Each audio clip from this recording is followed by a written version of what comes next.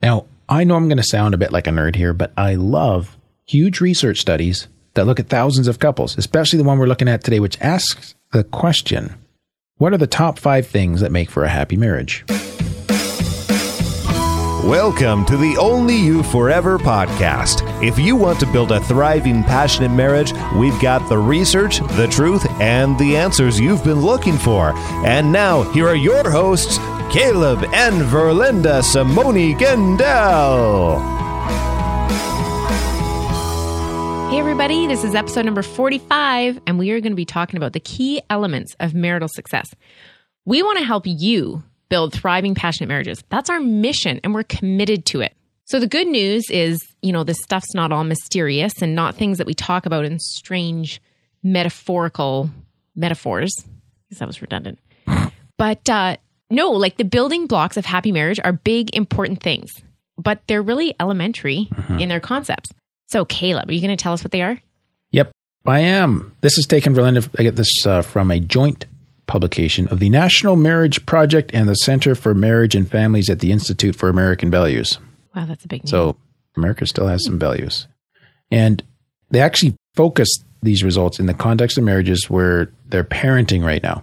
Okay. And also compare them a little bit to marriages without children. So we'll get to go back a little bit back and forth on that. Mm-hmm. So I want to give these 5 things. We're going to unpack them a little bit, and we're going to split them out a little bit for men and women. Now, these top 5 things, the first 4 are the same for men and women. And then item number 5 is really kind of a 5A for women and a 5B for men as those predictors for marital success. Okay. So what makes wives and husbands very happy in marriage, Caleb? I think what makes you very happy is being married to me. Especially today. Amazing how they pulled that out of that research study. Okay. All right. Number 1 is above average sexual satisfaction. Top of the list. That makes them happy in marriage. Yep. If their sexual satisfaction is above average. So what they said was that sexually satisfied wives enjoy a 39 percentage point premium in the odds of being very happy in their marriages, and sexually satisfied husbands enjoy a 38 percentage point premium in marital happiness. And so looking at this in the context of parenting, they pointed out that while it's normal for sexual activity to decline immediately following having a child, it's important that couples rekindle and then renew this part of their relationship as quickly as they can. Well, here's a newsflash here for guys, and I quote, "Women are more likely to report that they are sexually satisfied when they report that they share housework with their husbands." Yeah, that was a problem they had with their data. I don't know how they came up with that. Right. So what happens outside of the bedroom seems to matter a great deal in predicting how happy husbands and wives are with what happens in the bedroom. Yeah, but let's not just pick on the guys here, because overall, they also reported that sexual satisfaction is more likely to emerge for women and men in marriages marked by high levels of generosity, commitment, religious faith, and couple-centered quality time. So really got to have that whole mix of things in there, Verlinda.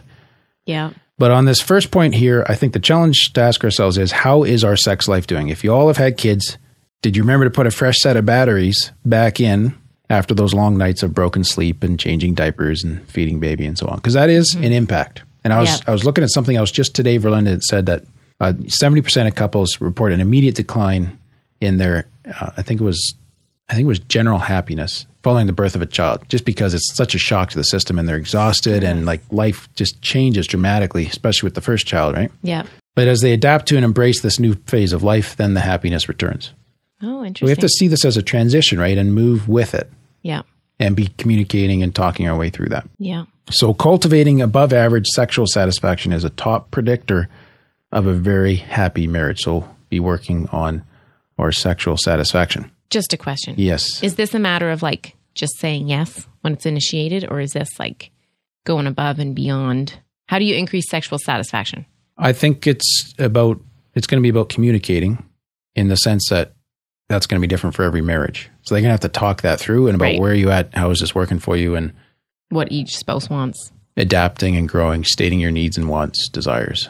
Okay. And being mutual about it. Number 2, predictor above average commitment. Predictor? Predictor of marital success. Oh, predictor number 2? Predictor number 2 of marital success, Gotcha. is having above average commitment. So here's a bit longer quote, but just it's really good, so bear with me. The association between commitment and marital success is striking. Spouses who score above average in terms of commitment are at least 45 percentage points more likely to report being very happy in their marriage and 29 percentage points less likely to be prone to divorce. That's if they're reporting above average commitment. So in other words, above average commitment more than triples the odds of happiness for husbands and wives and reduces their divorce proneness sixfold. So just to kind of break that into bite-sized pieces for Linda, more commitment equals more happiness in marriages. Simple point, right? Yep. More commitment equals a significant drop in divorce risk. Okay. Sounds terribly obvious, but you actually have to embody and express this commitment, right? And so this is where I think it's really about the power of we. Okay. We live in a disposable world. Yeah. Right? Things come and go quickly. Even relationships, people are experimenting with sort of this quasi-marriage thing with common law relationships before they get in and out because they don't have to take it seriously, right? But really saying, okay, this is not a disposable. We are investing in this. We are committed to this. We have made vows about this. This is what we are doing. We are married. What does commitment look like? What does commitment look like? Yeah. Like, how do you have above average commitment? I think it's just expressing and upholding loyalty is a huge part of commitment. Okay. And it's the willingness to be vulnerable about the issues that we face and not just back away from them or from each other. We're committed to this. We're going to work it out. We're going to work it out. Okay. All that good stuff. Okay. So deepening your commitment so that it's above average, that's a top predictor of a very happy marriage. Wow. Yep. Number 3, this is the third highest predictor of marital success, above average generosity to your spouse. Now, generosity is not often a word we think of in the context of marriage, but let's just define it, okay? Okay. It's because it's really important. It's the virtue of giving good things, and I don't mean jewelry, but just giving good things to one's spouse freely and abundantly. And that may look like things such as small acts of service, like making coffee for your spouse in the morning. It may look like expressions of affection, displays of respect, and a willingness to forgive your spouse for his or her mistakes. It's just that idea of giving good things. That's generosity in the context of marriage. That's what we're meaning by the use of that word. Giving good things. I like that. Okay. Yep. So we want to embrace a spirit of service and not entitlement. And this is countercultural again. So I'm looking for ways to serve, to give, to speak, to minister to you, not about what I can get out of the marriage. Oh, okay. Yeah. Like genuinely looking for ways to serve one another. This above average generosity is the third highest predictor of marital success. Right? Yeah. What are you thinking? Well, I think we could add to that, like frequent displays of affection, like hugs and kisses and even hold hands in the car or on your walk or. Yep. Absolutely. A little wink. Yes. And should a woman find herself with a husband like me, being ready to forgive is a huge bonus as well as part of that, right? So my question is to our listener, are you a generous spouse? We want to become really generous in this area because learning to serve each other in this way so that we're above average in generosity, that's a top predictor of a very happy marriage. That's neat. Yep. Number 4 is where we get to the family stuff. Above average attitude toward raising children. So this is a predictor of marital satisfaction. Yeah. It's your attitude towards raising your children. So fathers and mothers, I quote, fathers and mothers who spend lots of time with their children in activities such as playing, talking, or working on projects together also enjoy significantly higher levels of marital happiness and lower divorce proneness, and they also enjoy more couple time with each other. Wow. Like those who play together, stay together. Yep. Huh. And there's been some research that has indicated in the past that more family time means the couple isn't as happy, as in kids make marriages less happy. There's actually been research that's tried to show that relationship, but these researchers are finding and demonstrating that high family values correlated with happy marriage. Interesting. And I think that's where the little part at the end of my first quote about enjoying more couple time with each other is important. Because they found that when wives spend quality time with their husbands once a week or more, they're about 50% more likely to be very happy in their marriage. So even though they hold this very high family value, it's not child-centered necessarily. Right. So there's a link between couple time and relationship quality, and that's particularly important for wives. Yeah, I can see that. You can relate to that? Oh, absolutely. Just makes you feel kind of special, Yeah. So In other words, for Linda, a regular date night appears to be part of the recipe for marital success among today's parents. Oh, I like that part too. How about a date lunch? Because we already do that. Well, do you know what? That's the thing. You got to find what works, right? And that works for us. Yeah. And date nights wouldn't really work. Just thought I'd slide that in there to double check. See if I'm satisfied in my marriage. Yeah, I was watching closely. All right. So both these things together are the strongest, right? We celebrate our marriage and we need to celebrate our parenthood. We're not resent. Yeah, we can't resent them. Yes. Okay. Out of a place of wishing like it was just us, like, right? Yeah. On the other hand, we don't want to be so child-centered that we have no sense of being a couple as opposed to co-parenting. Right. Yeah. Right? So we want to be both parents and a couple. Yeah. And I think if you have regular dates, you're less likely to resent the kids. You know what I mean? Like sometimes... How's that? If we haven't had a date for a long time, like I just want to be alone with you. And I almost start to resent the kids because they're in the way. But when I know that I have my regular time alone with you, then there's not that reason. Because you know you get that couple time. Yeah. Right. So I'm not always looking for it and feeling like they're the reason I'm not getting it. Because it's not their fault. It's our fault for not making the time. Yep. That's a super observation. Okay. All good on that for Linda? Yeah, I think so. So placing a balanced emphasis on marriage and parenting is a top predictor of a very happy marriage. Now, number 5. This is where we split up the genders. Oh, okay. All right. Ladies first. Yeah. Her 5th factor for creating a very happy marriage is social support. Social as in like outside the marriage social? Yeah. So having friends and family who are supportive of the marriage is critically important to the wife. And you know, the classic sort of movie image of, 4 wives belly aching over their salads about their husbands, that's detrimental to marriage. That's not the social support that I'm talking about. It's easy to put ourselves, I think, in a situation where the socially acceptable habit is to complain about our husbands. Yeah. And I think that's compounded by messaging from TV that paints husbands as, slobs and schleps. And, then you add a few more romance novels and harlequins to the mix about how ideal it should be. And you really have this, this gap between like, well, look what I'm saddled with, right? Right. So we want to be realistic about the social support and finding that support in people who support our marriage.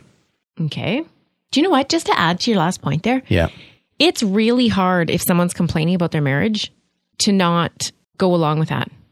Because if you go back to like, well, my husband's wonderful, then you kind of sound like you're bragging. Like a snob. Yeah. You almost feel like you have to support them in by complaining about yours and how yours doesn't quite live up either. Well, that's just wrong altogether. So it's easy to get into that place. Yeah. Yeah. Very much so. Huh. I never complain about my husband, so I don't know much about that. You have lots to complain about with your wife. No, I don't. So that's, good point. Because I think, they say you're the average of the 5 people you spend the most time with. What if you say your perception of your husband is the average of the perception of the 5 people you spend the most time of their husbands? Yeah. Oh, that's interesting. Yeah. So how happy I'm going to be in my marriage kind of depends on who I surround myself with and how happy they are. Is influenced by that. Or it's influenced by it. Yeah. Absolutely. Wow. So surrounding yourselves with people who support marriage and your marriage, that's a top predictor of being in a very happy marriage for women. It can actually influence your satisfaction. That's profound. That is. Yeah. Okay, let's talk about men. Yeah, let's talk about men. His 5th factor for creating a very happy marriage is marital spirituality. Really? This is interesting. So marital spirituality is linked to the beliefs and behaviors that strengthen the marriage bond, meaning that a husband who believes God is at the center of his marriage is more likely to report a higher level of commitment and show more generosity to his wife. Which are numbers 2 and 3 what we mentioned. Huh. So this is where I'm calling on husbands to put your marriage and your family into a spiritual context that's going to honor and cherish that marriage that you have. As in, go to church.